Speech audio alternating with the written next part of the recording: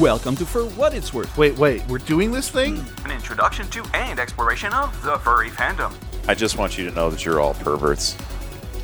I don't know what I'm doing here. Warning, this show is not dishwasher safe. I'm an innocent fox here. Neither are those two fools and your hosts, Rue and Tugs. Actually, you guys are streaming live. Oh. Woo! So we are Where? live. So, I want to see you fix this in post. Well, thank you so much for that, Fire Breath. Canned laughter is the best laughter. I know, that's so awesome. We'll pretend to laugh. Just kidding. So welcome to For What It's Worth, Season 5, Episode 8, Duh. Which we'll be talking about is whether or not that this fandom is full of dumb people. Our special guest is Nuka and Arcus.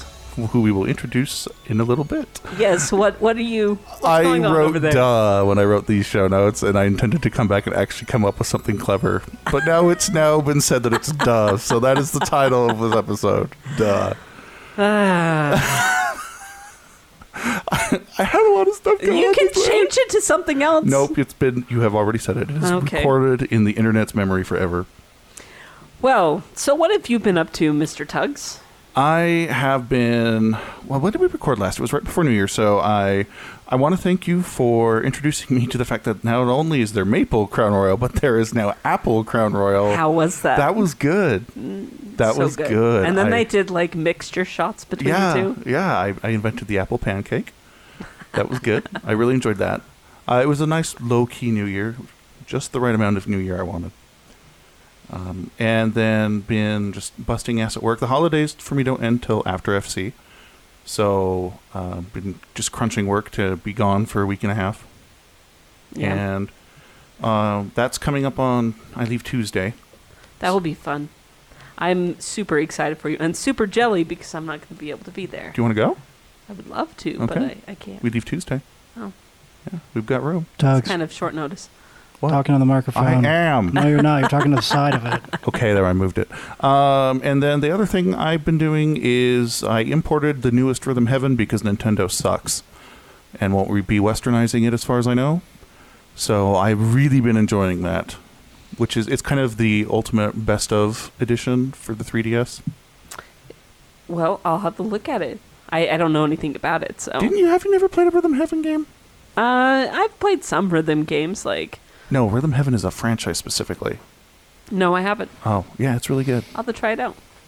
Speaking of which, I've been playing Dying Light. Dying Dark. Yeah, I put Dying Dark. Well, no, it's your turn, so yeah, Dying Dark. How is it? What's it on? Well, it's on PlayStation 4. I think it's on other things, too. I mean, definitely it's on PC and stuff like that. So. Oh, Final Fantasy IX's coming out on PC. Ooh, are you excited? I am. Ooh. Anyway. And... How was it? I was just going to talk about the New Year's party, too. It was great. Yeah? Yeah. I was able to raise a glass with you and bring in the New Year's with some good friends. So, it was fun. So, Happy New Year's to everybody. Yeah. This has kind of been a weird opening. I don't know what's wrong with it. It's a short opening. It's a good opening. A good egg. I want an egg. Let's just say not much has been going on in either of our lives. We're boring people. No. We've just been really chilling after the New Year. So let's do this thing.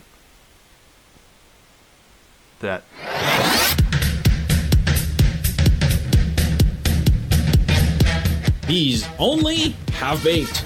It's Rue's cookie time. All right, so here is today's cookie. Our brightest blaze of gladness are commonly kindled by unexpected sparks in bed with the cookie. Your bed is an oven. I love it. Is your bed an oven? Yes, it is. I'm really hot. That's why my boyfriend won't snuggle with me at night. Your second, remember? My second, yeah. I can't believe you call him that. Why? I don't know. He's my second. He's like my sidekick. Are you saying he's Robin? You know what? I'm sure Robin and Batman did it all the time.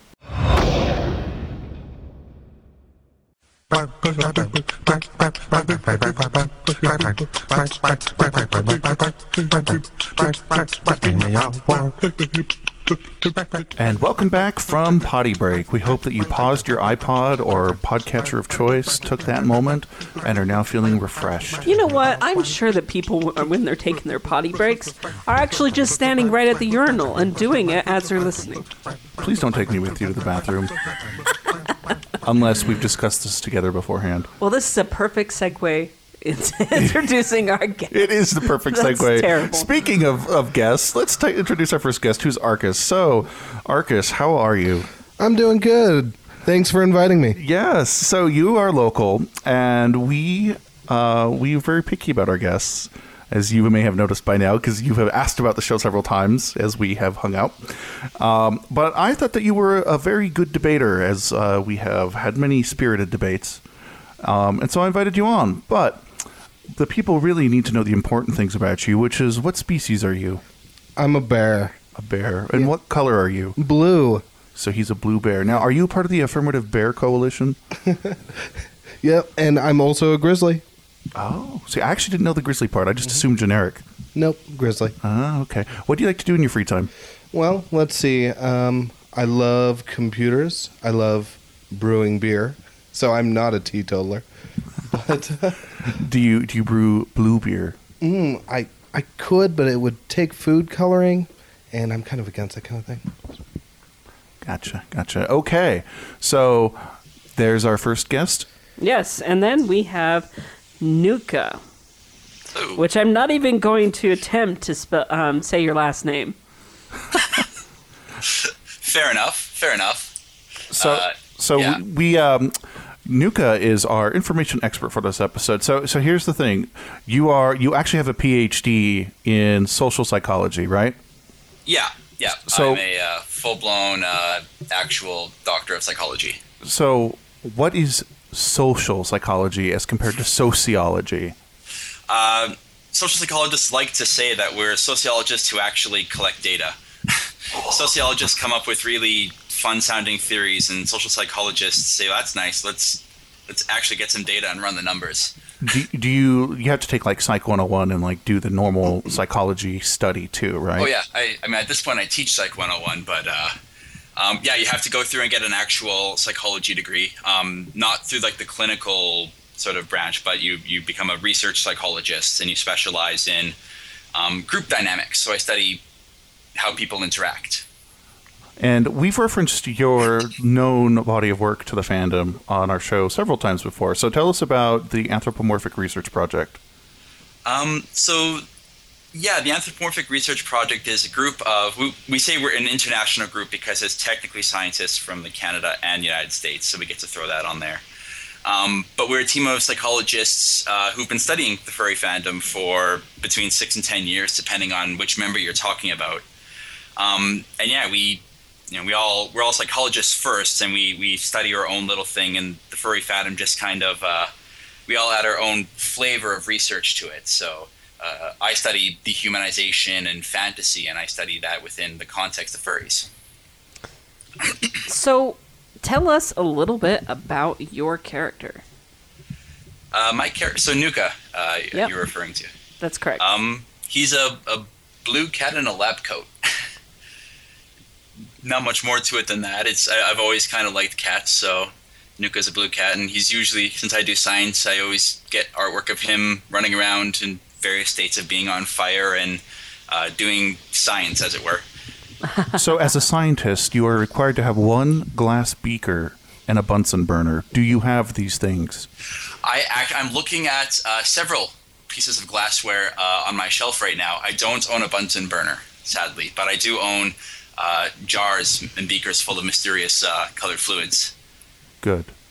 All right. That sounds really sketchy now that No, really. I've got the same stuff. I do electroplating, so I've got like green nickel electrolyte and blue copper electrolyte and all that stuff. I used to tend bars, so a lot of these are cocktails and things in jars that I've accumulated over the past few years. Nice.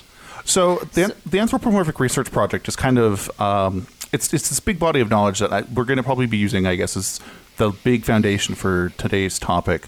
And so you've gathered a wide variety of statistics. So what kind of statistics do you gather through that project? about the fandom. Okay, so at any given con, like we I guess to back up a bit, we do research at both conventions and online. So usually it's in the form of surveys. And most of them start off with the very basic demographics. So at almost any con, we ask people the very basics, how many, men and women are in the fandom, ages, income, that sort of thing. And then usually we tack on a combination of questions that psychologists would care about, and then a handful of questions that furries care about, but that psychologists have no interest in. So like furries are interested in, hey, what are the most popular species in the fandom? And psychologists are interested in, hey, what about global citizenship or stigmatized identities? How many responses have you received over the years? To date, over the last 6 years, we've received responses from about 20,000 furries in more than 70 countries. So that's a pretty big sample size audience. So we're not just cherry picking what we want to talk about statistically. Yeah. All right. Yeah. Well, so a lot of us have heard about the phrase "fucking furries," right? I think Arcus, that's the thing I hear you say the most, right? And when we were framing this episode and getting it ready, that was part of like, why is that a thing? And then a lot of other things have happened, and actually we have an email from, I think it's Zavos, and then we also have an email from Maverick that we're going to kick off with, and I think we're actually going to take Maverick's email first, and Arcus has that. Okay, so from Maverick, are furries stupid? This question has been asked so many times by so many people. Many people would say yes, many would say no. How I see it is that we're not stupid as a group, only some of us, like Rue. Just kidding, love you, Rue. Oh! Anyway, when people say yes, I see this as just false generalizing. Generalizing a group happens a lot. I struggle with it as a Catholic. I'm generalized as an uptight or do right or go to hell type when in fact I am not. It is easy to generalize furries as stupid, animal-crazed sexual deviants that just pretend to be animals. But to actually see what we are, you must actually look into yourself. Now, real quick, in my last email I did not mean to make my mother look bad. I don't know if that was read. I love her very much and agree with her in most things she says, so I apologize. Your fan in bed with a cookie, Maverick. Wow. Wow. What? In bed with a cookie? Oh, yeah. Okay, so we're going to throw generalization in the hat tonight, and what do you have from Zavos? Okay, Zavos says, hello there, cast of For What It's Worth. I'm a new listener, and although my opinions are a bit generic, I thought it may be worth a shot in the dark. I didn't even finish that email, so sorry. Let me try again. Yes, he sent us 2 emails. So he hit enter prematurely. Yes. Premature entering is a very serious problem. Let's get straight to the point and answer your question on whether or not the furries are dumb. Yes and no. In any and all fandoms, subcultures, and groups have their shared of fairly simple-minded or difficult people. So it is not the quality of being a furry that is what makes us dumb or bad. My view is that it simply happens to every group more or less, and that our mere existence is enough to set some people off. Why? I don't know. I guess we're just too awesome.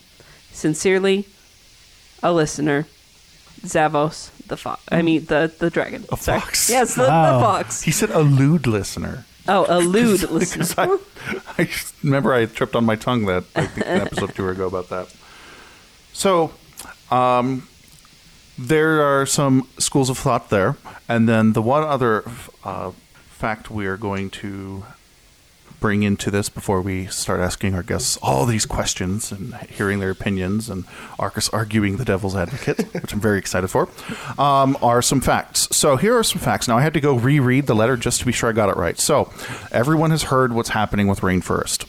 That seems to kind of be the latest peak of interesting, shall we say, behavior in the furry fandom. So here is what happened from the convention itself. So the venue for the Rainforest was the Hilton at SeaTac. They experienced more damage from Rainforest than all their other events combined for the year.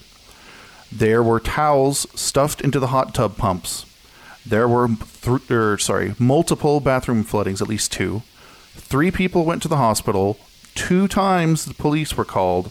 And this was so bad that the hotel broke contract and walked away from a sellout for multiple years. That's a big deal for a hotel.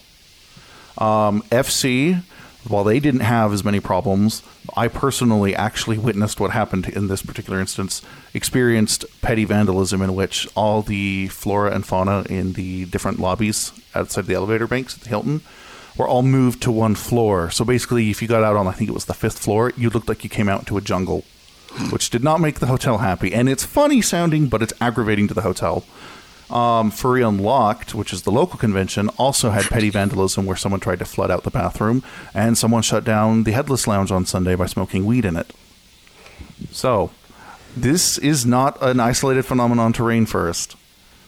Are furries dumb? All right, so during your discussions before the show, you were defining with the concept of what dumb meant. Yeah, How would I you wouldn't be a define- good academic if I didn't get really pedantic right off the bat and start asking really pointless questions like that.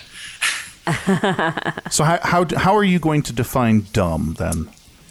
Well, actually, I want to, so I'll say that there's an issue with saying are furries dumb. The question is too simple because, I mean, dumb can mean a lot of things. Dumb can mean, does the furry fandom, if you gave them an IQ test, would they, fail it?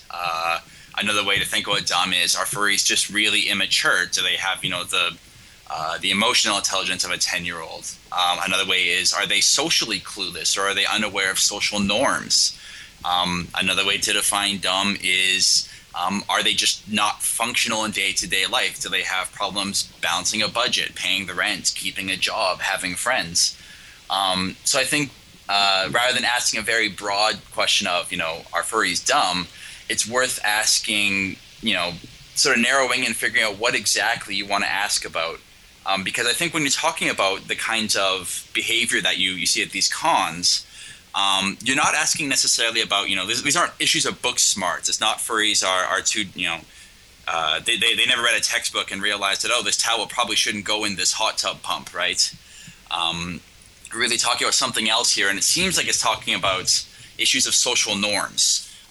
Do furries sort of forget that this is inappropriate behavior, or think that it's okay to act this way in public or even on sort of private property, as is the case with these hotels?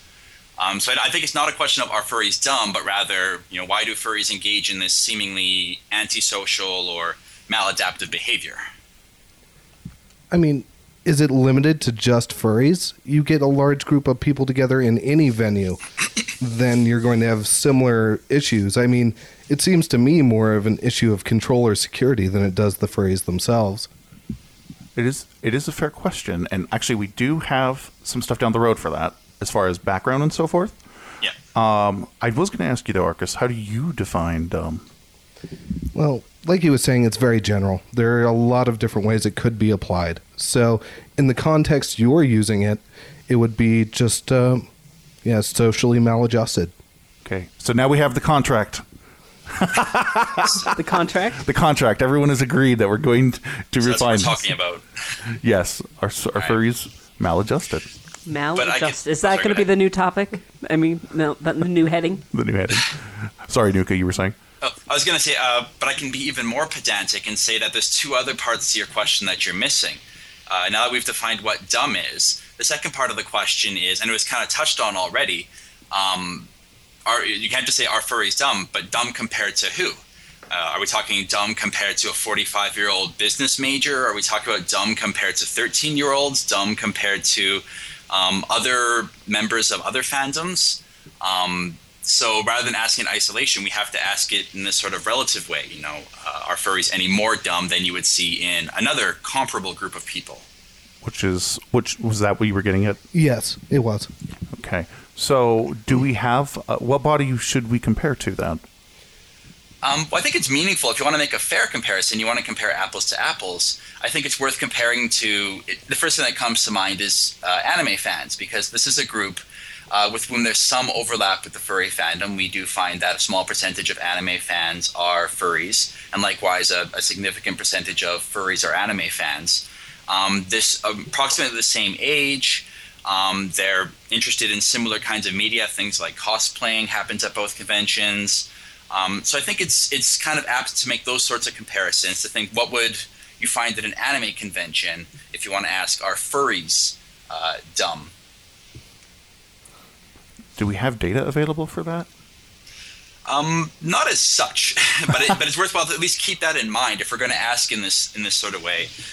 Keep in mind, we're comparing furries as a fandom to another group of young, predominantly male, socially ostracized group of folks. I gotcha. Okay, so while that's rolling around in everyone's head, here's another email. This one is from Leo. He says, "Hello, for what it's worth. Leo, the artistic tiger, chiming in. Well, this is kind of weird on me to say if our fandom is dumb. We have a lot of smart and gifted artists, writers, and talents, and so on, but I wouldn't call us dumb. Maybe sensitive? Our fandom is based heavily around the internet, and it's a blessing and curse. A blessing because we have a huge fandom, and we place in places and cities around the world, but it's hard to defend ourselves against internet trolls, and I feel sometimes that that's a misstep. We love the fandom so much, and we go to any lengths to defend it, but you know the saying, and never feed the troll. At first I did this being a knight and trying my best to slay the menace, but it would never work. If you replied to one, more will come. But for more recent events involving Rainforest, I can't comment on it due to the fact I never looked into it or heard anything from it. Maybe I wasn't paying attention. Well, there are my 2 cookies worth on this. Sincerely, Leo the artist, sent from my iPhone." We read the whole email. Oh my goodness, Tugs. 2 cookies worth. 2 cookies worth. Yes. All right, and then we also have an email from Kenny. All right. Kenny, is it filled with dumb people? Well, sort of. There are always going to be some very derpy kids roaming around the community, but yes, it does have some flaws. For me, I see the many dumb furries as the most vocal. Some have to do with a good number of them. Some of it has to do with a good number of them being teenagers and enjoying the silly he said, she said drama. Although there are others that just want to hate, like on Rainforest, where many on Twitter went so far as to pin the massive property damage on all the baby furs just to put them under the bus. Not sure what you mean by the jokes, though. I mean, the holiday puns are annoying, and even after hearing them for 8 years, but that's about it. I personally do not believe that the whole community is dumb, though. There are many wiser furs out there, though most are probably losing their minds during finals. Journals about those are as frequent as those YCH posts. Oh, YCH posts. You get privilege of first response, Arcus, since you did read the email. So if you have anything you'd like to respond to... Yeah, well, there is that, too. There is a good point to be made where sometimes the most vocal people in the community can be misrepresentative of the community as a whole. You see that even outside of the furry community. I mean, it seems to be those on the fringes or those with the most fringe-like opinions seem to be the most vocal, and the moderates are more quiet. So it does put a bad face on things at times. This is something I have no idea about. Nuka, you know more about this. Yeah. What's up? So is it basically the loudest ones? The loudest ones usually tend to have fringe opinions. And be seen the most? Right. I don't know if that's the case. It's more so the case that the way human psychology works is that we remember things that are different. You know, you might hear 10 opinions online, but the one that was the most dumb and just made you shake your head and go, what? That's the one you're going to remember, and you're going to forget the 9 well thought out rational opinions. It could also be the case, of course, that people who lack an understanding of social norms of what's sort of proper or right to do are the ones who have no qualms about acting really, all caps lock or shouting or taking up more than their share of the time. Those are the ones you're going to notice because they sort of violate social conventions are the ones that stand out more. But I don't think it's necessarily the case that just because it's a dumb thing, by virtue of that, it's going to stand out more. Yeah. So I did want to touch, if it's okay, I don't want to hijack the conversation. Oh, no, this is go fine. ahead. This is the whole point, is go for it. I was going to say, I wanted to touch on what a couple of emails have said, and I think what Arcus might have said as well. The other problem I had with the question, this is the last one, I promise, is you have to make sure you make a distinction between are all furries dumb or are there some dumb furries? Because I think we can all agree that there are some dumb furries, just like there are some dumb anyone. You take any group of people and you'll find some dumb people in there.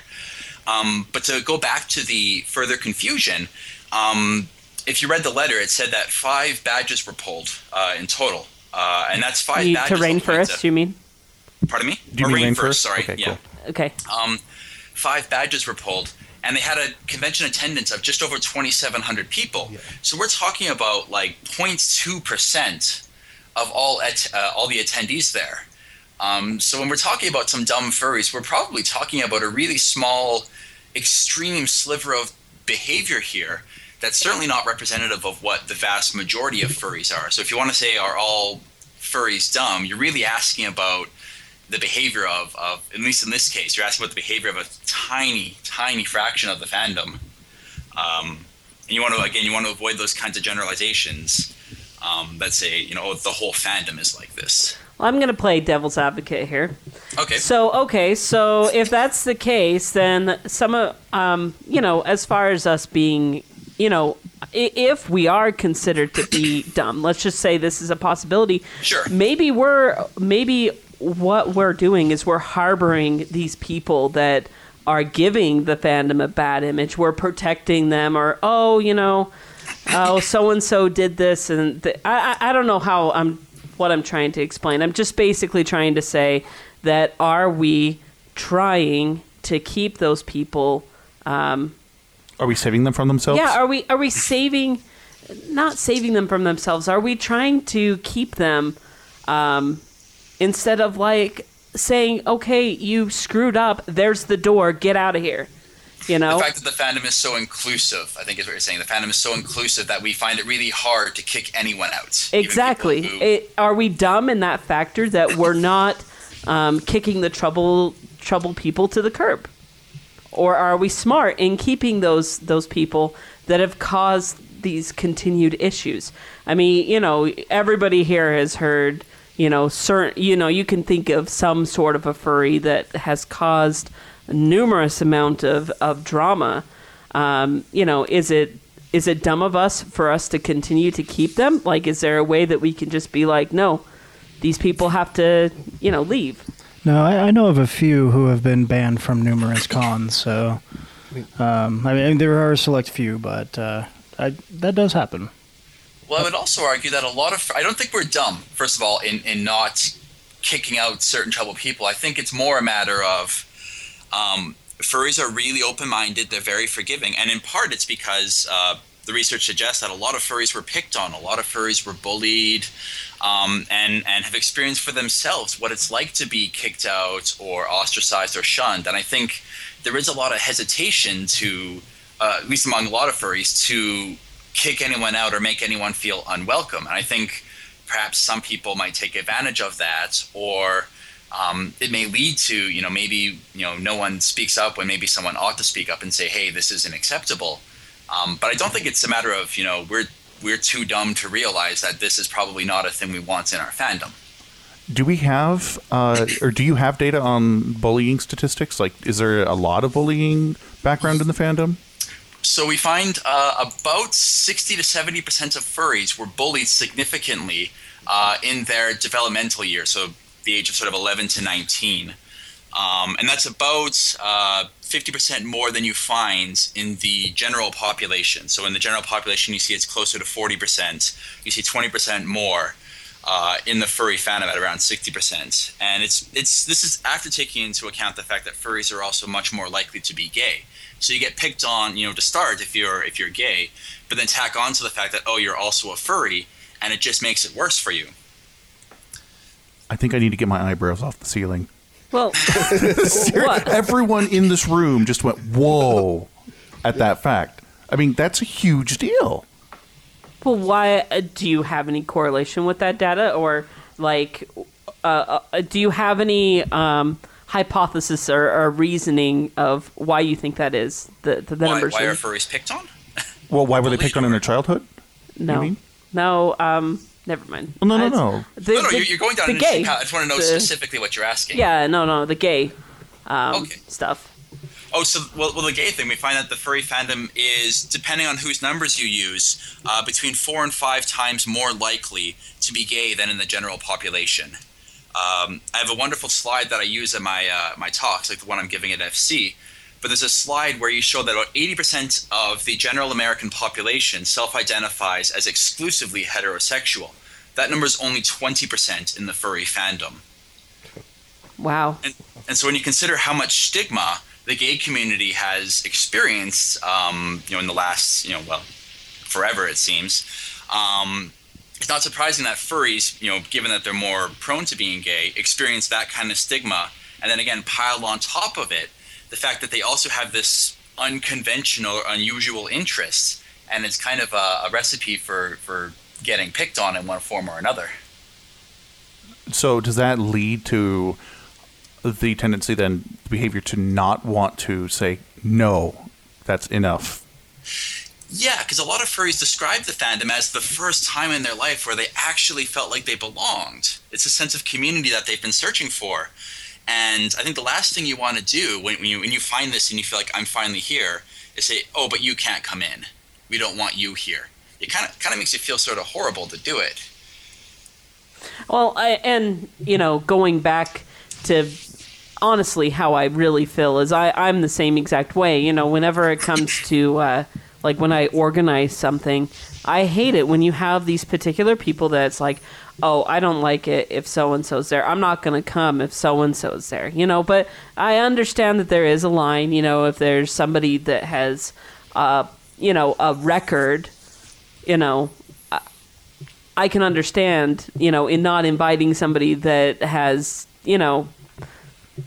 done a lot of, it depends on what it is, exactly. But, as far as with the activities, it's kind of like, invite everybody, let everybody come. And, I don't like exclusive things, but that's just me and my personality, how I am. Well, you mentioned another point that I think is, I'll throw some psychological babble out here.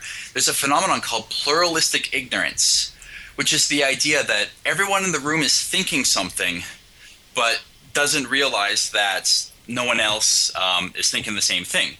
So everyone in the room might be thinking, oh man, I wish that person wouldn't come. That person's a real source of trouble. But no one, because the norms in the fandom are so big on openness and acceptance, no one wants to be that person who actively says what everyone's thinking. Well, and then when you do have that person that comes and speaks out and says, hey, this person has done this and this, what ends up happening to that particular person is they end up turning to look like that they're this evil, terrible person, and this other person is now a victim. Yeah, they look like the bad guy, yeah. Yeah, that person looks like that they're the bad guy, and then the person that's the troublemaker is now the victim. And then they play the victim card. And it seems like it's this never-ending cycle. All right, so with that in mind, we're going to go to break, and then we're going to come back, and I'm dying to know what Arcus is thinking after listening to this for the last few minutes. So we're going to take our break, and then we will be back with more. We want you to do our ident. Click Do Our Ident on the For What It's Worth website.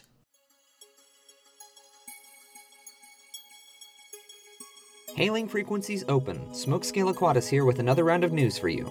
As of Saturday, January 9th, 2016, here are your space headlines. Well, in the last episode, I mentioned that SpaceX was trying to return to flight with their Falcon 9, and there was rumblings of perhaps them attempting an experimental landing of the first stage. Well, they did successfully return to flight. The vehicle did successfully deposit all 11 satellites into their target orbit, and the experimental landing was a success. I cannot describe to you the level of awe that I experienced witnessing this as it occurred, not to mention the amount of noise the entire audience there at SpaceX headquarters made as they watched it come in for a landing and then finally touch down and shut down its engines. This was an incredible moment, absolutely incredible. I cannot put into words just how it felt. This heralds the dawn of a new age in rocketry where we can actually recover and very rapidly reuse this primary stage, the booster that gets it out of the atmosphere. Now, a lot of people argue that the shuttle was quote-unquote reusable. It was really more refurbishable. Once it returned to ground, it was sent to the hangar where it pretty much had a lot of its systems removed, examined, recertified, parts replaced, and then put back together. They had to replace many tiles along the underside for the heat shield. It cost quite a lot to turn this around and get it back on the launch pad, and it wasn't very quick. The Falcon 9, in theory, doesn't need to have any of its parts replaced and can be very quickly prepped for another flight. It's going to take a little bit of time, a few days, maybe a week or so, from what I understand. I could be wrong about that, but it will be able to return to flight very quickly after use. This first one won't ever be returning to flight. This was a test, an experimental landing. They want to examine it very closely, take a look at all the structural members, see if there are any parts that need to be beefed up, anything that saw stress greater than they expected, and whatever they can land after this, they'll likely refly. But it's an amazing accomplishment. I cannot wait to see what happens next. And more than that, something that kind of slipped by, the second stage, as soon as it was finished depositing its satellites into orbit, it turned itself around and lit itself back up again, reignited for a second burn. Now, this alone recertifies this newer version of the Merlin engine for, I believe they said, geostationary transfer orbits, because, like I said, this is an upgraded version. It has to be certified before they can fly geosynchronous orbit missions. But it turned itself around and burned to put itself back in the atmosphere to burn up. Number one, less space junk, and number two, this puts it one step closer to being a reusable section as well, because SpaceX has plans to reuse the second stage as well. They're going to slap a heat shield on it, and they're going to put landing legs on it, and it's going to land down there on the coast as well, just like the first stage did. So we're talking about fully reusable stages here. The entire rocket, with one or two small parts, will be completely reusable. That will cut the cost for spaceflight tremendously. So, congratulations to SpaceX. If you can find the footage, look it up and watch it. It is breathtaking. A company called Planetary Resources wants to get into asteroid mining. Already the company successfully 3D printed something from space rocks that they sourced from various craters around the planet. And it's basically just a simple geometric shape meant to demonstrate the technology. They already have a CubeSat in orbit that's testing things like avionics, software, and hardware for upcoming future missions. Their initial goal is to extract water from asteroids, which it then electrolyzes, splits into hydrogen and oxygen, which are basically the two components of rocket fuel. You've got your fuel, hydrogen, and the oxidizer, oxygen. So if they can actually produce fuel on orbit or in space, suddenly we don't have to worry too much about carrying up these giant fuel tanks that are already full of propellant. We can just send it up there and refill it on orbit. They're going to be later extracting valuable metals like platinum, iron, nickel, cobalt, and like, so that they can actually build structures in space. Maybe even computer components, microprocessors, computer chips, computer boards, things like that. And that would significantly change how we approach space travel. We just build our ships in orbit without having to send a great many things up once it's built down here on Earth. I know there are a lot of you out there who actually enjoy listening to me prattle on about space stuff and all that, but I'm not very good at it. There's someone out there who's much, much better at it. It's actually a few someones. There is a channel on YouTube called Tomorrow, spelled T-M-R-O, and they deliver space news far better than I ever could, mainly because, well, they know a lot more about what's going on in the industry than I do. They have sources that they can access. Heck, a few of them actually work in the space industry. Their longer form shows are hosted by 3 or 4 people, 2 of which actually work at SpaceX. So they know a lot of what's going on, they have a better depth of knowledge, they can access more of it, and they can present it in a much higher quality than I'm capable of doing. So if you find that I'm not enough to get your space fix, go ahead and check them out. Right now they're on hiatus, but they'll be coming back soon in a week or two, and you'll get to see what sort of things they do. They have quick little space pods that are like 5 or 6 minutes, and then they also have longer form shows that discuss a broader range of topics or get really in-depth in one specific one. So go check them out. TMRO, Tomorrow, on YouTube. I highly recommend them. That's all we've got for you this time. For more on space and space-related matters, follow NASA, Planetary Resources, SpaceX, and Tomorrow on Facebook, Twitter, YouTube, and other social media. Until next time, this is Smokescale Aquatis saying, keep looking up, space fans.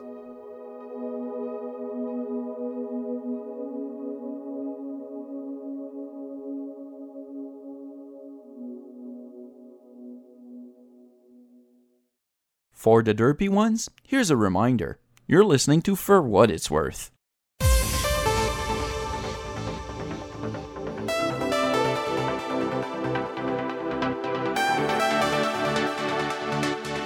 Welcome back. Maybe she's born with it. Maybe she's dumb. Really? Wow. I was like, that's kind of an odd way for you to reintroduce. So, if you didn't know what we're talking about, we are talking about dumb. And we're talking about dumb. Yeah, we are talking about dum-dums. Before I read Charleston's email, Arcus, I wanted to get your thoughts on what we were talking about before. Well, I was just saying previously that as far as excluding individuals from the fandom, that's not something that can be done. Not without being even worse of a person than the people that you're trying to exclude. I mean, realistically, it's an online community first and foremost, so the most you can do is ban them from some cons and maybe some local groups, but you can't get rid of them entirely. So it's kind of a moot point to talk about getting rid of undesirable elements. It's more productive to talk about how we could deal with them positively, I guess. That does bring up a good question, because the thing is it's like when I've had to deal with my own anxieties and kind of learn how to be an adult, I've realized work is okay because there's structure there. If someone decides to screw me at work, the boss can fire them, right? Right. Which is nice. But when furry is just this loose social construct, who's the boss? You know, it isn't Tony Danza for I mean, that's a bad joke, but I mean, what do we do ultimately? And this is again another Nuka question, I guess. But what do you do when you don't have that kind of structure? What's the social phenomenon going to output? Well, I would argue that there is a thing that furries can do. I mean, I agree with what Arcus said, that practically it's, there's no way to pull the plug on a person deciding they still want to be a furry. But one of the most effective tools in sort of the human repertoire is social ostracism. And in most instances, nothing will correct behavior faster than feeling like you've got a whole bunch of people mad at you at once. So you can say, oh, you're just banning a person from the con, or oh, you're just banning a furry from this particular forum. But when you think about it, most of what furries do is interact with one another at conventions and sort of online in forums. So I think even though there's no one boss saying, get out, you're fired, with some kind of social disapproval, if enough furries band around and say, hey, look, this kind of behavior isn't acceptable, either you've got the strength of numbers to physically keep this person away, or you send a pretty powerful message to this person that, hey, you're acting this way is really not allowed here. But the problem is then it's so easy for them to play the victim card. They are then the victim, and so therefore they have this group of people, this other group of people that comes in and says, hey guys, you need to be nice, play nice, be nice to this person. And then you have those people that are like writing them like, I'm so sorry that this is happening to you, because furries do care about people and they want to reach out to those people that are being, hurt or belittled because they, like you said in your research, they themselves have been bullied. And so therefore when they see somebody else that's being bullied, I don't know. That's my personal opinion. Is then they jump in and help that particular individual, and then it's this never-ending cycle Well, I would agree that a lot of furries are very sympathetic, or have a very high threshold for what they'll put up with. But even the most compassionate, empathic person, after some point, if this person screws up seriously enough, if you're the person who causes an entire convention to go down because of your actions, and if they really were that atrocious, and if you've got this much of a reputation, at some point, people will stop defending you. It may take a while to get there, but even the most staunch, sort of bleeding heart, people will at some point say, look, this is costing me friends. This is, at some point I can't defend your actions anymore. And then at that point, they change their persona name and they're right back in. Ultimately, there's no foolproof way. I know. So go ahead, Arcus. Well, I was just curious. It sounds like you've collected a large amount of data. Have you bothered to build models with it? Like, have you found what your average furry actually looks like? Have you done that, like regression models and that kind of statistical analysis? I absolutely love structural equation modeling. We build lots of multiple regression models. Very rarely do we collect data on physical appearance. In part, I guess, as psychologists, we don't, Well, I guess that's a little less interesting to us. I know I meant more like a mental build-up. Like, these are the attributes that you're most likely to find within. Oh, absolutely. You name it, and we've probably got data on sort of what makes furries tick. I was actually going to suggest, if you're interested, I jotted down a couple notes about the sort of what about the furry fandom makes furries this perfect storm for dumb, the kind of dumb that we're talking about at a convention. Let's do it. That's something you'd want to hear. Yes. All right, so I have 7 points here. These are the 7 things that make this perfect storm for dumb. The first one is that the fandom is a really young group. That statistically, most furries, the vast majority of furries, are under the age of 25. And if you know anything about sort of brain science, the human brain isn't fully developed until about the age of 25. So you have a bunch of people running around with sort of not missing, but with underdeveloped parts of their brain that are responsible for impulse control and critical thinking. So that's number one. You've got a predominantly male group. The fandom is more than 80% male, and males are more associated with impulsivity and aggression. So that certainly doesn't help. You've got a fandom that's, because it's sort of a geeky, nerdy fandom, it's on the outskirts of what's sort of considered normal in society. We have a lot of norms that say, hey, don't be normal. It's okay to be weird. Someone touched earlier on the fact that it's an internet-based forum. And on the internet, you can kind of get away with a lot more than you can get away with in person. So when you have a convention, people kind of forget, oh, I'm not on the internet anymore. I can't act the way I do online. There's a lot of anonymity associated with personas. As was mentioned before, you can change your persona. You can, this persona isn't tied to your legal name. And if psychology has taught us anything, it's that when you make a person anonymous, they do things that they wouldn't normally do when their name was tied to it. The sixth thing is the fact that we have a high turnover rate in the fandom. A lot of the furries, by the time they get to an age where they're sort of smart enough to know better, they typically leave the fandom. A lot of furries leave the fandom in their late 20s, early 30s. And so you have a lot of newer furries coming in and not a lot of older furries sticking around. And I guess the last point I was going to make was the fact that we have all these norms in the fandom about how weird and crazy conventions are. We know that drinking and craziness happens at cons. We tell stories about these things and we sort of revere them.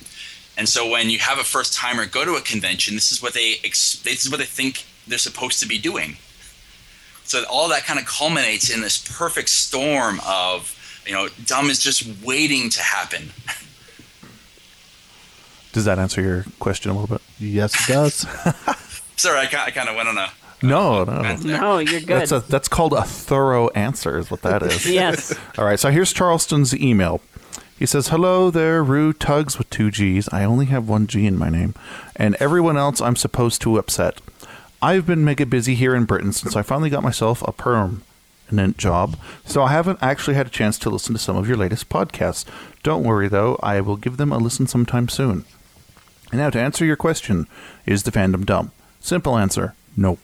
Detailed answer, society seems to think only that knowledge and memory are what makes people intelligent. Arguably, the biggest reason for this is that Western education systems focus too much on exams and revision. There are, however, multiple ways in which someone can display intelligence. There are matters like problem-solving, rationality, philosophy, observational skills, and what I think the fandom really excels in, creativity. Not only does every fur I know show amazing talent in a wide variety of arts, but the open-mindedness of the fandom, which comes from its creative spark, shows an amazing skill to do something I think society as a whole struggles with, accept diversity. It's not often you can sniff someone you're blessed with a wet nose, or wear a towel as a representation of who you are without looking like a weirdo. Our world is full of standards, some of which are reasonable in the right situations, but mostly completely harmless if ignored. We as human beings only choose to follow them because of this fear we'd be humiliated or cast away if we choose to leave them behind. But with a lot of open-minded furs within reason, you can do those sorts of things and be your weird self by simply letting others be weird with you. You should ask for their permission, of course, but from what I found, it's far more common for furs to say yes than a regular person would. In a world ruled by people in suits and ties, the fandom's ability to open up and accept someone for whoever they are, if you ask me, is an astonishing sign of intelligence. So in spite of those bad decision makers and troublemakers at cons, I really do think it's just stereotyping to claim that the whole fandom is dumb because of a few twits. By calling the fandom dumb, I think you're making yourself look dumber by neither looking at the full picture or individual furs. And personally, I'd rather stick to the fluffier, more intelligent breed of humankind. Then again, I suppose there's no argument in calling a handful of the avian variety bird brains. Keep the good work up, folks. Squeaks out Charleston. I guess I get first reply, don't I? You do. So, I think you touched on what we were just talking about, which is the ostracizing factor, which is what stood out to me, I think, the most there. Other than that, I mean, we do have a lot of creativity, and that is a form of intelligence, and I would agree that is intelligence, but you can be dumb and be intelligent at the same time. Exactly, and that's what I was going to actually pull out, is because I've had actual friends that, like, their IQ is completely off of the scale, but their reasoning and their common sense are not. So they're socially maladjusted. Exactly. So, for instance, they didn't finish high school because it was too easy. Different things like that. They could ace the tests, but they just wouldn't do the homework and stuff like that. So therefore, they wouldn't pass their classes, or they wouldn't show up for the classes because, it wasn't challenging for them. So, I mean, do we have a lot of... What I'm pointing out is, do we have a lot of people that are like that in the fandom, that are highly, highly intelligent, but, they don't actualize through tests and stuff? We're kind of dumb, socially and emotionally. We can't pick up the cues, but we are really intelligent, but we just don't. That sounds like Asperger's. Oh. You want some numbers to throw into this to make it interesting? Yeah. All right. Fully 50% of the furry fandom considers themselves to be artists, graphic artists, or like visual artists, and about 40% of furries consider themselves to be writers. 70% of furries, depending on the sample, about 70% of furries have some college education, either ongoing or a completed degree. And as for Asperger's, it's one of the few things we found is actually more prominent in the furry fandom than the general population, by about a factor of 2. So we have double the amount of population with Asperger's. Yeah. Now that said, it's still like under 5%. So we're not talking about 20% of furries here. We're talking still about a very small amount. But I don't want to create a false dichotomy and say, oh, furries aren't book smart, they're emotionally smart, or furries they're emotionally smart but not book smart, because 70% of them have some kind of college background, and 50% of them consider themselves artists. So we're talking about a group who's I would consider to be relatively smart and also relatively creative. Okay, so we can agree that on a whole, furries are not dumb, but why are they perceived that way then? Is it just easier for people to group everyone together in a tribe and then attach labels based on the actions of the few people? Is that that's what's happening? I mean, Are you asking me, or are you asking in general? Well, or? I mean, just in general, is that why furries get the bad rap of being maladjusted? You can field it, Nuka. Go ahead. Okay. Well, I was going to say there's some well-known psychological research on something called the availability heuristic, which says that we remember things that stand out. And with furries, you got kind of and dumb furries, you've got kind of a double whammy. Furries are rare. You know, only about 1 in 5,000 people is a furry. So right away, when you meet a furry, that's rare. But I would also say that being really dumb, like the kind of dumb that gets a con shut down, is also pretty rare. So when you find a furry who's also really dumb, that really stands out in your mind. You remember that kind of dumb. And so when you ask yourself, oh, what's the average furry like? That's the first example that comes to people's heads are the ones that stand out the most. And so they bias your perception when you're trying to estimate what the average furry is like. They kind of taint it. And so they bring down your estimate of the rest of the fandom as a result. Which is why we're doing this episode to begin with. Well, no, because I recognize that that's what a lot of people do is a general thing, right? Like, we all do that. We all do that. Yeah, it's true. And so that's why I was like, okay, wait, how dumb are we really actually as a group compared to what people are thinking about as Rainforest continues to release new information about what's happening? So we've kind of explored that topic a little bit, but do furries really ruin everything? Just kidding. No. Great question. That is a loaded question, and I have an email about loaded questions I'm going to read now. Okay. So this one's from Kira. It says, talk about a loaded question with the subject line, is the fandom dumb? Hey guys, it's Kira the Kitsune, and I saw this topic, and I just had to write a message right away. Now, I wouldn't say the fandom is dumb. The fandom has been acquiring more young people and young-minded people, and they are dumb.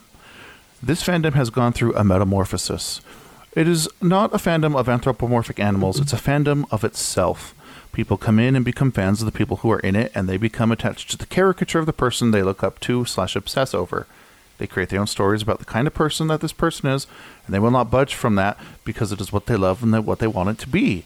That is why there are groups in the fandom that will just attack someone for absolutely no reason, because their leader decided that the other person did something and they have no proof of the thing that was done.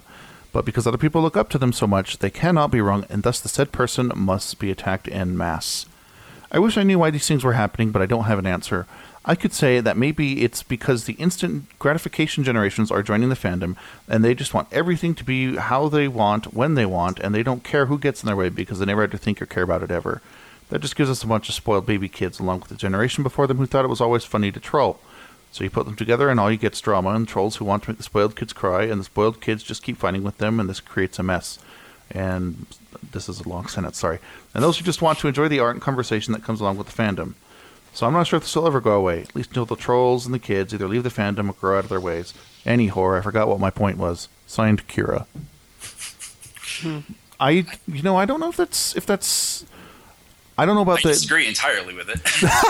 Well, I don't know about the trolls and spoiled kids. I mean, I do think that the way children are raised is leading to a different outcome, and that's a completely different show, by the way. The fandom becoming a fandom of itself. I don't know. I don't know if I have any friends though that like worship one person. No. I see. I don't either. Do you, Rue? Do you know anyone who's like, oh, I'm a fan of X? I mean, I know there are people who have like cliques and yes, but that are like your close friends. Who? Not my close friends, but I've seen. I mean, I know there are people out there, but I don't think that's everyone. I think it's just like a small group. I'll be honest. I honestly felt like when I ran this group called the Utah Furries, I feel kind of like that's where I was in some point. I mean, I don't know how to explain it. Never mind. So that email to me sounded like, you damn kids, get out of my fandom. Get off my con. Yeah. Well, and that's one of the reasons why I disagree with it. Sorry, I don't want to take Go for it. No, you're fine. Okay. There's this tendency to look retrospectively at the fandom. You get in the fandom, you're in the fandom for 5 or 6 years, and you look back and say the fandom isn't what it used to be. You know, these damn, and replace it with whatever you want. These damn bronies are coming in ruining the fandom. These damn Pokemon fans are coming in and ruining the fandom. Before that, it was these damn Lion King fans are coming in and ruining the fandom. And, you know, it's not the fact, I think, that the fandom is getting younger and dumber. It's the fact that as people get older, they mature. But again, there's a high turnover rate in the fandom. You see a lot of the older furries leave, or they go off and they congregate among themselves. And if you're, you know, in your 30s, you're a very different person than you were when you were 19. And you're surrounded by people who are 19. And maybe when you look back, you think, I wasn't like that, and the fandom was a different place back then. But I don't think it was, you know, that different. I think it's kind of got that, you're looking back on the past with these rose-colored glasses. The idea that there weren't people who were worshipped or looked up to in the fandom 5 or 10 years ago or 15 years ago is I would argue it's wrong. Yeah, I mean, I don't know. I don't know how to address that so much because I haven't seen a lot of hero worship with people that I know, but I've seen it happen online. I've seen it happen with groups of people, but I don't think it's a major problem. These people aren't fielding their personal armies to attack people. I don't know. I don't see it as a major issue, personally. Do we and that's have... certainly not you. Oh, sorry, go ahead. Do we I was just going to make a joke. It's going to be the army of Uncle Kage or something. Oh, no. Well, there are people who are looked up to in the fandom. I won't disagree with that, but that's any group. And I would also argue that this idea of drama or internet wars, I mean, you get that with any online fan group or any online community. Look at the Tumblr community and the drama that surrounds the Tumblr community or the YouTube community. That's not unique to furries. That is true. So if that's the case, are people dumb? Are we? Yes. Is people in general, are all of us somewhat dumb at some point in time? People do dumb things. They're not dumb. I see. That's my PC answer. You've never worked in retail. I have worked in retail, actually. And you can still say that? He worked in Canadian retail. Oh, it's a different world. So are we really, really sure? Are we just putting our heads in the sand and not facing the truth?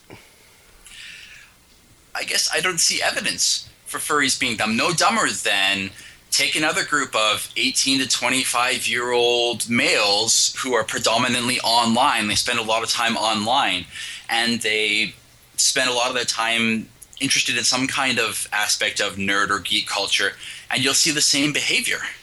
It's not unique. I mean, you look, you know, if you want to talk about sort of these kinds of catastrophes that happen at conventions, go to any anime convention and look at, you know, the sexual assaults of cosplayers. Look at the rioting of sports fans. Hell, if you look at Woodstock, which was, you know, this big hippie music convention, there were 2 fatalities at Woodstock. Yeah, that's why you don't hire the Hells Angels for security. Yeah. So I mean, the idea that this is something that only ever happens at furry conventions. I remember talking to staff members at a hotel where FurryCon was happening, and they said that police conventions are 10 times worse. You know, police officers. Oh, yeah, because they know how to break the law and get away with it. I mean, really. Who are you going to call, the police? On the police? We're right here.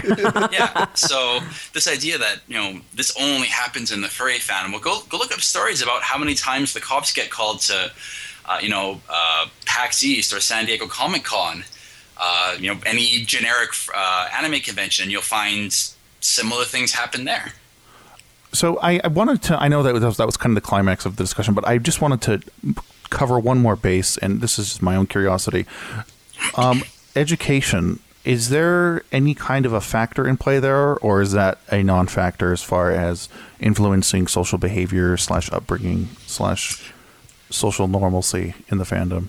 Well, like I said, about 70% of furries have some kind of post-secondary education. Right. I don't think that, sitting in a classroom learning about mathematics or philosophy or psychology will somehow socialize you or make you socially smart. But I think that is indicative that a lot of furries are decently well-adjusted enough to at least balance post-secondary education with, having a part-time job or and then not to mention all the furries who don't get education but work a full-time job or have a very well-off career. I don't think education fixes it, but I think it's sort of a symptom, or it's a sign that most furries aren't as bad as we think. So when you compare that to the general population, how much higher is that post-secondary education number? It's hard to find good numbers on that. I believe I did it once. I did the analysis once, and I found it was pretty comparable to the general population. If you take a sample of 18 to 25-year-olds with about the same gender composition as the furry fandom, you find that it's not a far cry from what you see in any other sample of the American population. So we have one more email on this topic, at least, from Sparks the Dragon. And he says, yes, furries are dumb. Yes, oh yes, we are dumb in our own ways. Not from an intelligence perspective, but from a common sense one. Myself included. I can only give personal... little anecdotes. Oh, anecdotes for myself. While some regard me as intelligent, and I agree with them, I have very, very little common sense. I'm also clumsy. It seems that this is very common in the furry community. While a lot of us are college educated, or in the process, we can do the dumbest shit. Just look at what goes on at cons. We trip, we fall. We can be socially inept and just downright odd. But we are special in our own little way. So yes, fucking furries ruin everything, which isn't always a bad thing. Sparks the Dragon. Colorful. Your response, Mr. Rucci? I agree. I just where I'm coming from, I'm still of the feeling that I just feel like that most of us come from a background where we're we're learning, we're growing. Most of us, like you said, were bullied when in our upbringing. Not all of us, by no means, but we've been in a place in our life that this is, once we find the furry fandom, we found this place that accepts us. And so therefore, this is kind of our first time going on a date. It's kind of a little bit awkward, if that makes any sense. Things go out of hand sometimes, and I think that we're just all learning and all growing, and sometimes we do need to be a little bit more patient with each other, but we're all at these different levels, and we need to be there for each other, to help each other, and to make the fandom better. There you go. Okay, so before we get Arcus's final thoughts, Nuka, what are your final conclusions based on the argument / your final thoughts? I wanted to make 2 points really quickly that won't, I guess, answer the question, but they're my, I guess, kind of parting thoughts. One is I wanted to thank, was it Sparks the Dragon? Or yeah, that's the last email. Spark, yep. Yeah, because we get our best ideas for research from fans, and that one just inspired me to, there's what he calls common sense, a lot of psychologists would call wisdom, and there's actually ways of measuring wisdom. And don't be surprised if in a year we have some data on that. I jotted that idea down already in my little idea book. So thank you for that. And the other point I was going to make, just about social awkwardness. There is, surprise, surprise, a social awkwardness scale. And we did find one group that's more socially awkward than furries. Is it bronies? It's online anime fans. So furries, you can rest well knowing that there's at least one more group more socially awkward than you are. Oh, good. We're not at the bottom of the barrel, but we can see it. We're just right there. We are the middle of the Oreo. Second from the bottom. That's okay. We can help those anime fans. We are the runner-up. So ultimately, you would argue then that we are not dumb? I would argue that there are individuals who are dumb, but they are certainly not the majority of the fandom. And I think you would find that in any group, especially given the fact that we seem to have the perfect storm for dumb people. I think we actually have less dumb people than you would expect, looking at all the factors at play. So. Okay. All right, Arcus, what are your final thoughts? I would be on board with that. I don't think furries as a population are dumb. There are definitely dumb furries out there, and they're painfully obvious. Did you learn anything tonight? I did. I think I grew a little bit. Good. Did your heart grow one size? No, that's his nose. Okay, well, let's go to our last break, and then we're going to come back and play the game. The game!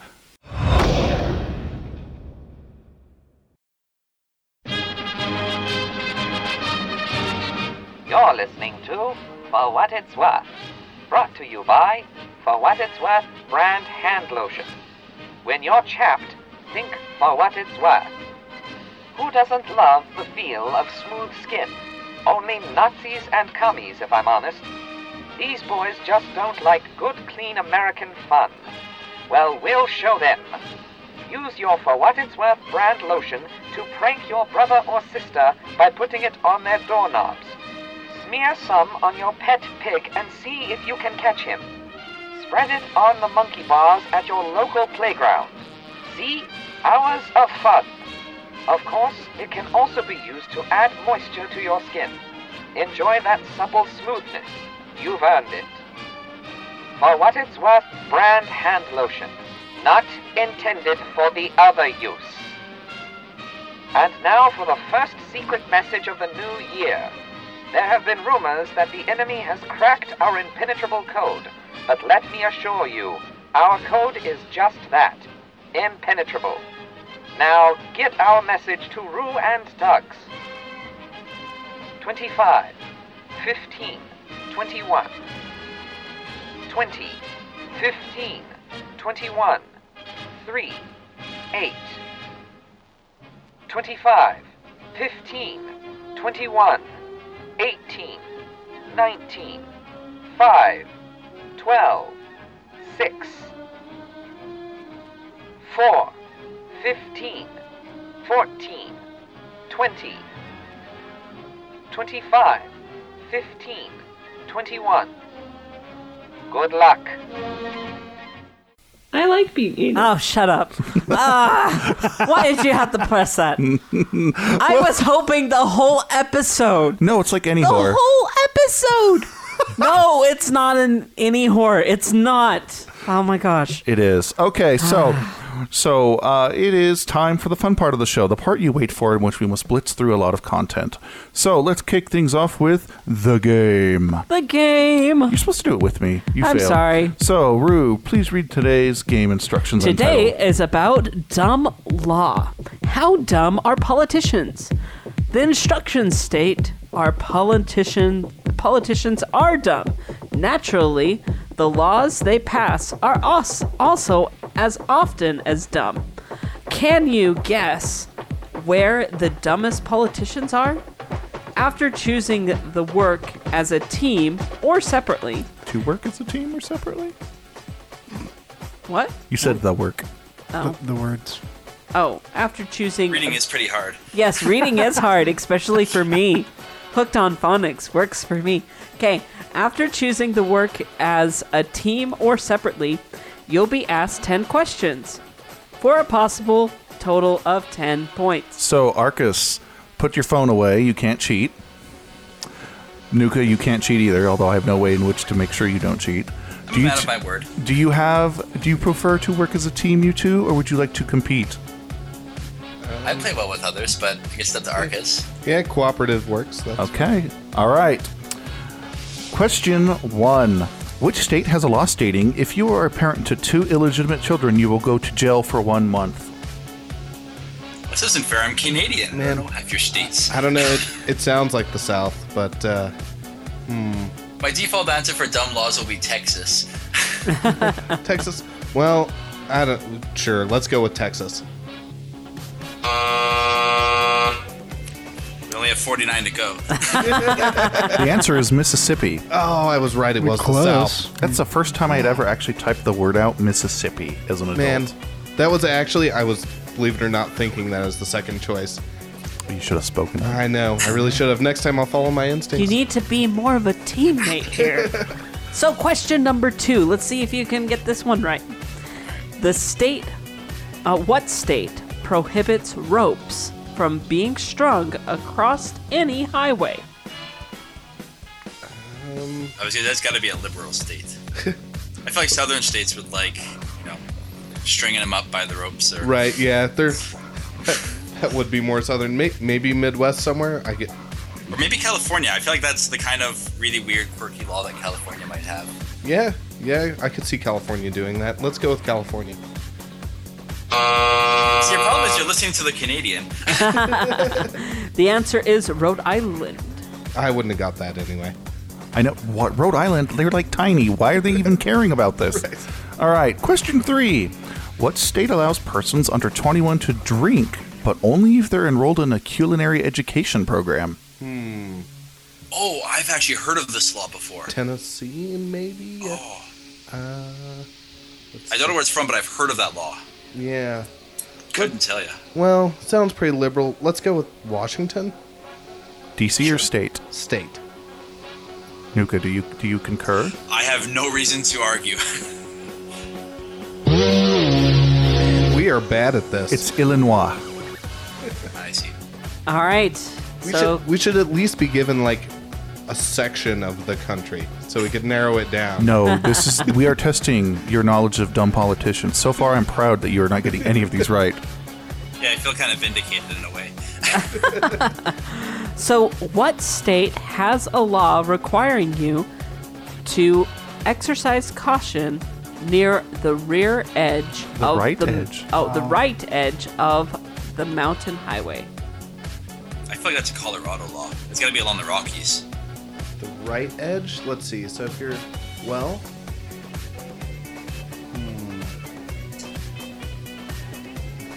Well, they said a mountain, right? And I feel like, it's got to be one of those states that has Well, mountains. The 101 goes through the Sierra Nevadas, but yeah, we can go.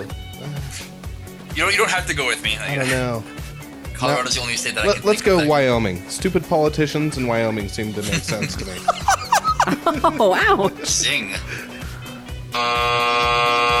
The answer is Nebraska. So, why is this a dumb law? Do they have mountains in there? I actually wrote in the notes, Tugs will explain why this is dumb. Nebraska has no mountains. Yeah. Oh. But they made a law about this in Nebraska. Saving lives. Wow. It's important. So whenever you're driving on those Nebraska mountain roads, make sure to take caution. All right. Question 5. What city prohibits palm readings within the city limits? This has got to be a religious thing. I don't know the basis of it. Houston. Or Texas, I guess. If you're The city of Texas. Wisconsin, Texas. Oh, did you ask for city or state? City. Oh, good. So now it's not a 1 in 50. It's like a 1 in 10,000. Yeah. Right. Well, let's go with. I'm going to go with Mobile, Alabama. And Nuka? Just to spread out the chance that one of us will get one of these right, I'm going to guess Houston, Texas. Are we going to Now we accept have 2 guesses? 2 in 10,000. Sure. Why not? Okay, we'll accept 2 guesses because the odds are still pretty good. The answer is Cedar Rapids, Iowa. Oh, that was going to be my next choice. It was, You're like close. You should go to Cedar Rapids and see if someone will give you a palm reading just for the hell of it. All right, now here's the furry question of the game. Okay, what city restricts the molestation of animals to policemen and animal service officials? so they're allowed to molest animals, but not non-policemen. So, where do you find these laws? Well, why don't you guess, and then I'll tell you where this law is Right. found. So can you say it again? So it's molestation is only police officers and service worker or people who work with service animals can molest animals? Animal Is that what services. Animal services. Okay. So like animal control. Let's go Chicago because it's the most random city I could think of. Yeah, it sounds like something the Chicago police might do. No, you need to pick a different one so that we broaden our chances of getting a winner. Let's go Charlotte. Which Charlotte? North Carolina. Charlotte Webb. Okay, before we say, okay, what's the most craziest? It is Utah, by the way. Yeah. This is a city in Utah. But it's a Salt city Lake in City. Utah, so guess which city it is. I literally only know Salt Lake City. Brigham City? No, it is not. No. It is Ogden. Ogden? Really? Yes. Why? Why? I just expect to go to Ogden. Not that I ever go to Ogden because Now it's you have ghetto. no reason to go. No, I'm gonna go up there and I'm gonna expect like a cop to be holding a dog up and be like, what is going on? I can do this. Get lucky, bastard. What are they doing in Ogden? That's man. All right, question 7. There actually, by the way, there was a question about which state, and this is not it, but which state prohibits teaching about polygamy, and I almost put that in here to throw people off, but I didn't. Question 7: what state prohibits wives from opening their husband's mail? Let's see. Nevada. 'Cause why not? I'll go with Louisiana. You guys are doing great. The answer is Montana. I was like, well, of course Montana would have done that. Why wouldn't it? Rocking this. But is it okay for the husband to open his wife's mail? Yes. Oh, that's creepy. That's a given. It's Montana. What are you thinking? Welcome to the patriarchy. Okay, question number 8. What city has a law on the books requiring citizens to bathe Sunday evenings? Well, that's got to be a southern law. Yeah. I've been to this place. Hey, I say if they get the state that it's in, they get the point. An imaginary point. Whatever. I'm gonna guess. What's the city? I don't even know. What's the city in Alabama? There's Mobile. Sure, we'll go with that one. Mobile, Alabama. All right. I'll go with Jackson, Mississippi, just to keep it in the South. It's your question. Go ahead. Bar, Vermont. Bar, Vermont. Yep. I've never heard of that city. There's no way I would have got that. All I've right. barely heard of that state. I drove through it once. That's why Vermont smells so good. Everybody bathes. All right. Now, here's a really important question. Oh, good. What state prohibits using firearms for fishing? I've heard of this law. Again, I've heard of this law. It's probably on a Cracked article somewhere. No idea where it is. I thought that was prohibited everywhere. No, that's dynamite. It's prohibited by smart brains. Right. Well, it's not a southern state. I'm guessing because you can use your gun for pretty much anything in the South. Yeah, you can use your gun to unlock a door in the South. Like, it's no big deal. In Texas, it is illegal to fish using dynamite. So I'll guess Oregon. What's the state with the least amount of water in it? I'm gonna guess that's why it's dumb. Nevada. I'm gonna guess. Let's go with Nevada. Wyoming. Wyoming. Oh, damn you, Wyoming! I knew they'd get at least one. All right, so they are scoreless, correct, Koru? Yeah. Okay, good. You guys are doing fine. Number 10. Which state prohibits placing a container with fecal matter on the side of any highway? Not a state I want to be in, for starters. What, wait. You want to go to a state where you can just put containers of fecal matter on the highway? Where else am I supposed to put it? In the woods? It's what you call a trucker bomb. Ew! It's a trucker hydrogen bomb, maybe. Carbon bombs. Pennsylvania. Why not? That's a good state. Well, it seems there's a lot of desolate highway in Nevada, so I'm gonna go with that. All right. Oh my god.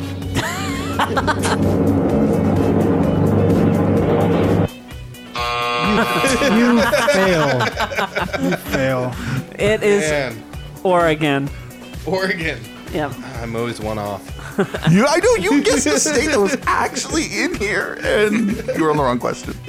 So, good job. You guys don't know anything about dumb politicians. Which is okay. It really is. Now, I could have put a Harper question in here, and you probably would have been all over that. Oh, yeah, well, not anymore because Harper's out, so. I know, I bet you're real happy about that. I have no I remain apolitical. As a good scholar it is. All right, so that means it's time to move on to the next topic. No, it doesn't. You're so terrible. Here's the next topic.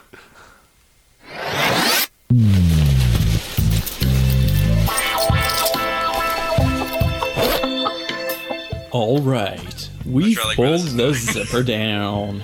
It's time for the mailbag.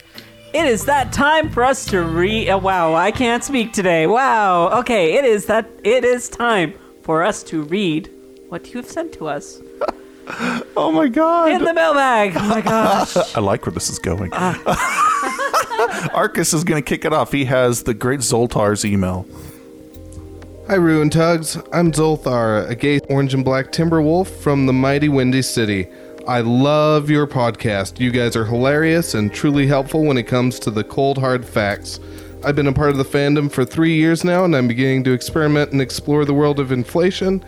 I come from a fairly sheltered family, triple whammy for them to find out.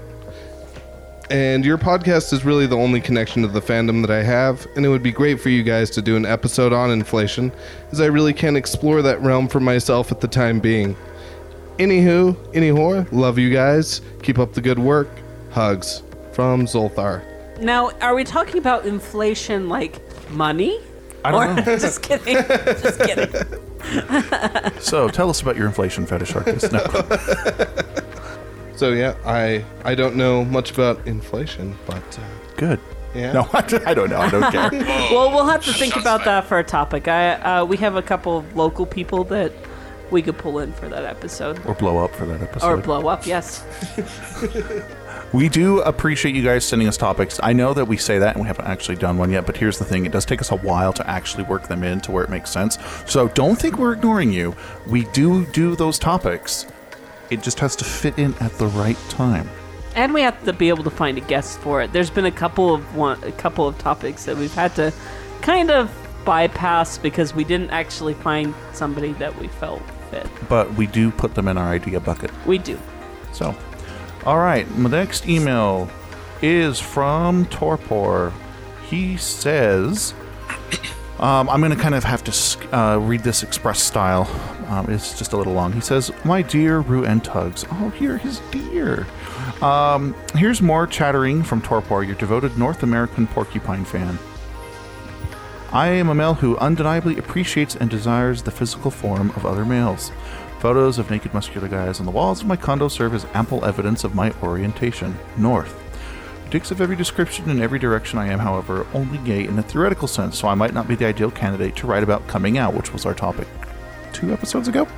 I came of age during the AIDS and herpes hysteria of the 80s when it was called GRID. I couldn't justify seeking out casual sex.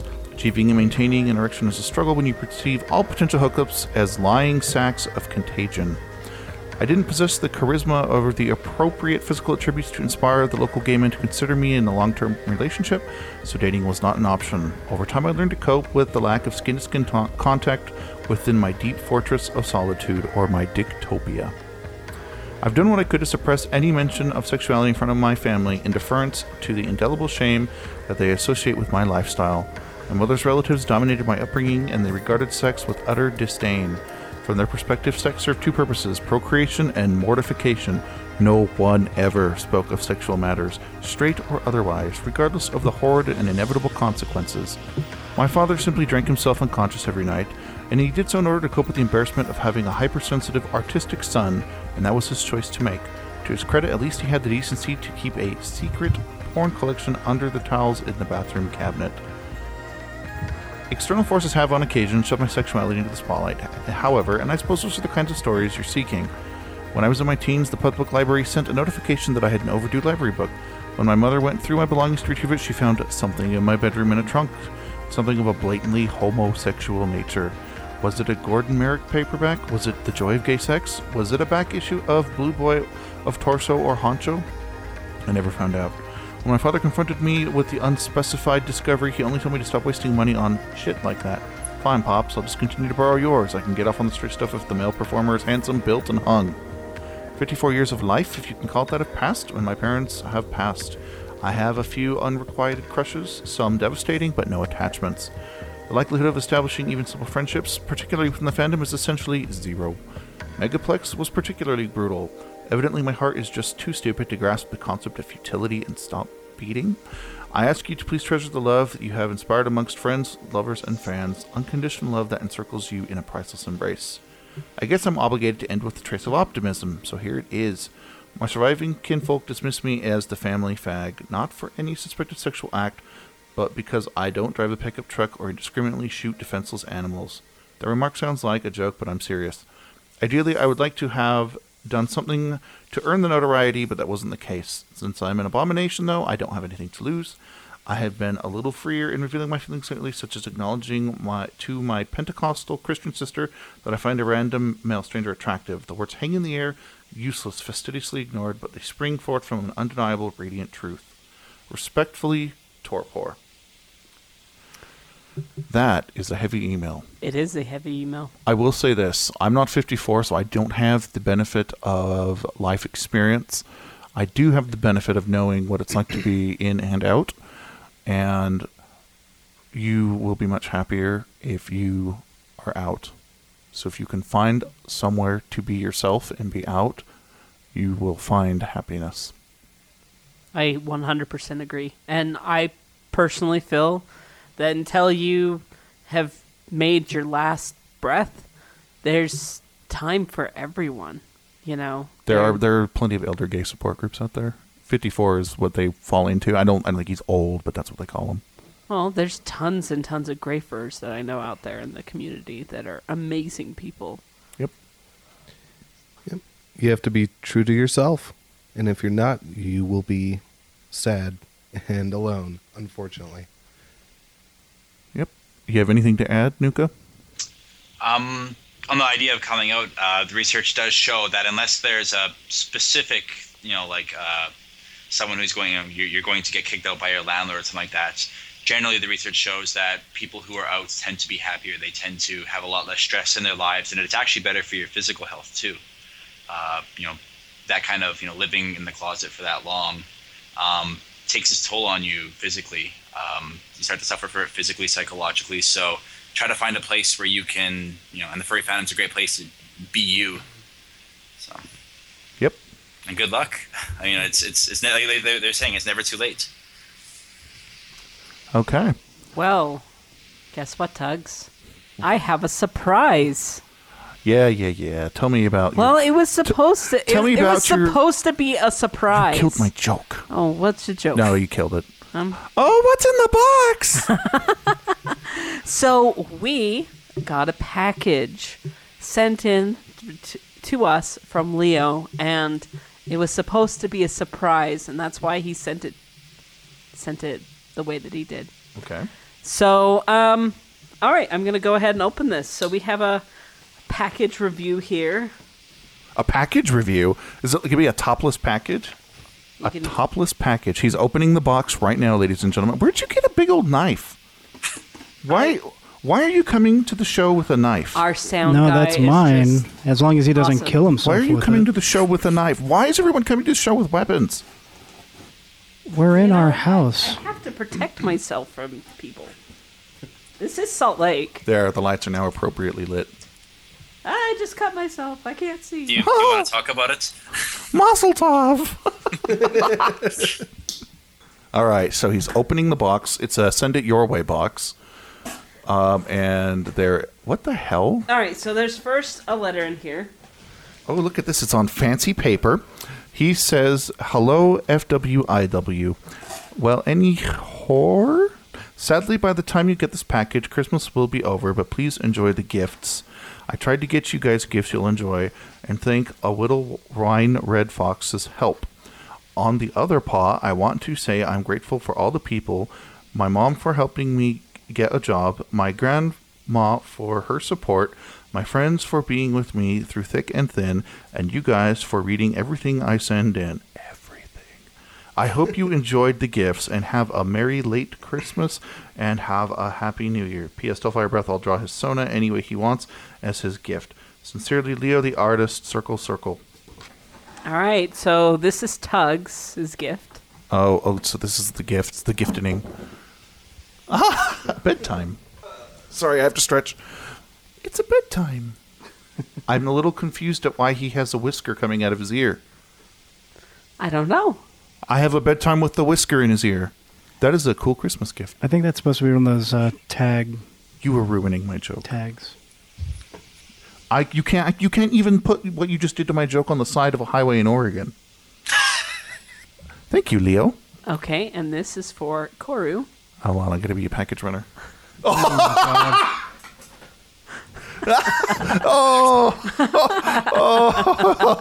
my God. So it's a Donald Duck plush, and if you don't know what that means, you need to listen to the 100th episode because it's awesome. Thank you so much. Oh. But actually, Koru has a second gift in here. Oh, shit.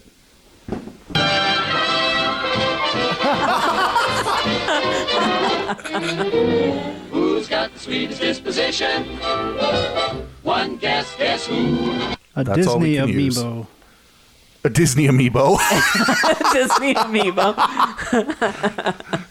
So it's a Disney Affinity Donald Duck. I now have 2 more things to go with that pin. Thank you so much. I love That's this. awesome. I love this. Now, I'm not quite sure. I think this might be yours as well. I'm not sure, actually. Me?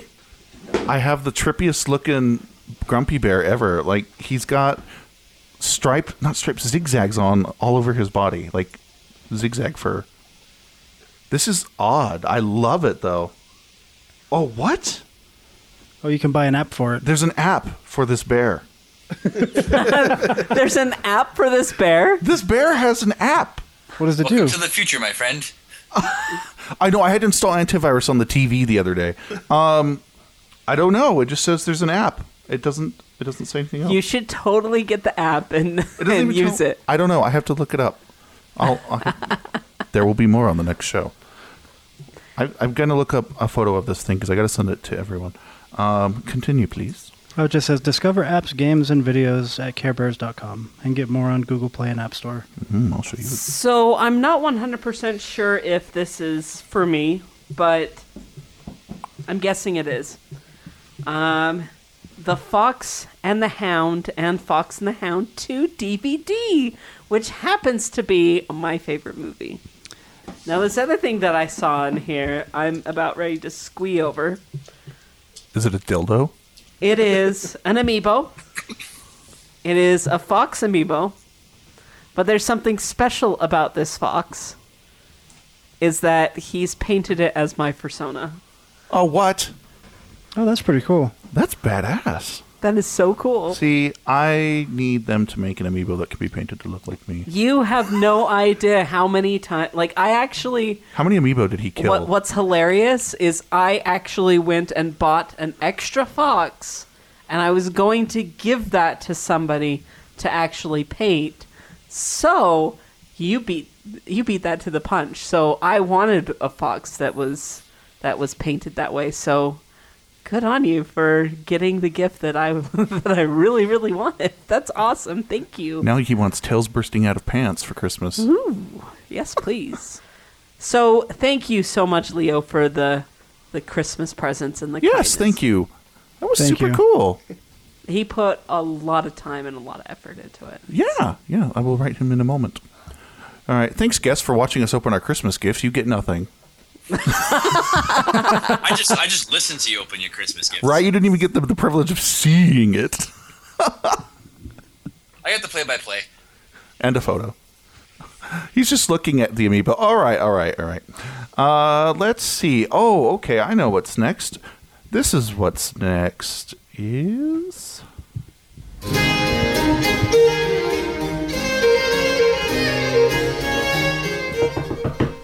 Housekeeping. No. Housekeeping. It's time for the last little bit of the show. House creeping. House creeping? House peeping? All right, so everybody, please comment on the show site. Yes, if you comment on the show site, as always, it makes it look like people actually listen to the show and are engaged with us. So, go leave your comments now. Uh-oh, Arcus has something important to say. No, snark it up. Let's hear it. No, I'm just adjusting the mic. Oh, sure. Follow us on social media. At For What It's Worth on Twitter. Ask Nuka where the ARP is located. Yeah, where's the ARP? So you can find our research. If you type in Anthropomorphic Research Project into Google, we are literally the first thing that comes up. Why do you not have a domain name? Because that requires funding and also someone who's intelligent at computer stuff. Which... Okay, I'll do it right now. No, I'm serious. I'll do it right now. What do you want your domain name to be? You have to get back to me on that one. I have Okay. to talk to my colleagues about that. Okay, I'll just make one up. It'll probably be like notfax.com or something. But KNOT. Oh, that'll be great to put on our grant applications to the Canadian government. They'll like that. Tyingthenotfax.com. Oh, we'll figure it out. Like, not, I don't get it. Not to explain why. And that'll be even more fun. Where can Arcus make friends? What? So if someone wants to contact you, Arcus, because they want to have a debate with you, where can they make friends with you? I have a Skype, which is Arcus Bear. So you can find me there. Or you can find me on For Affinity, also Arcus Bear. Now, no one knows how to spell Arcus but me, so would you mind spelling that? Arcas. There you go. Arcas. Also, I think I'm going to buy voidarp.com because it's a Final Fantasy 14 joke. Ha. It's Void Arc. Ha. Thank you. So the next episode we're actually going to be at FC. So it's going to be the best of For What It's Worth. So we'll throw out an episode there for you. Just so you think that we're here. So that you know that we're still alive. So we'll pull something from the archives and put it up on there. Yep. And then, after that, we'll be talking about furries and copywriting. Not copywriting. That's a completely different thing. Oh, copyright. Yes. Sorry. Copywriting is what we need to do. So, what exactly do you want to hear from our audience? Well, our fandom has a very fast and loose definition of its understanding of copyright. People have varying opinions on copyright, so we want to talk about it, and then we will also pull out what the real copyright law says, and maybe consolidate the two. Either way, you might learn something. Yay! Has your art been stolen and recolored? Mine has. Do you own your character? Do you not own your character? Do you own art of your character? Do you not? Should you be asking the artist when you commission art if you get to own the rights to that art? Should they be allowed to sell prints of your character? How do you feel about these things?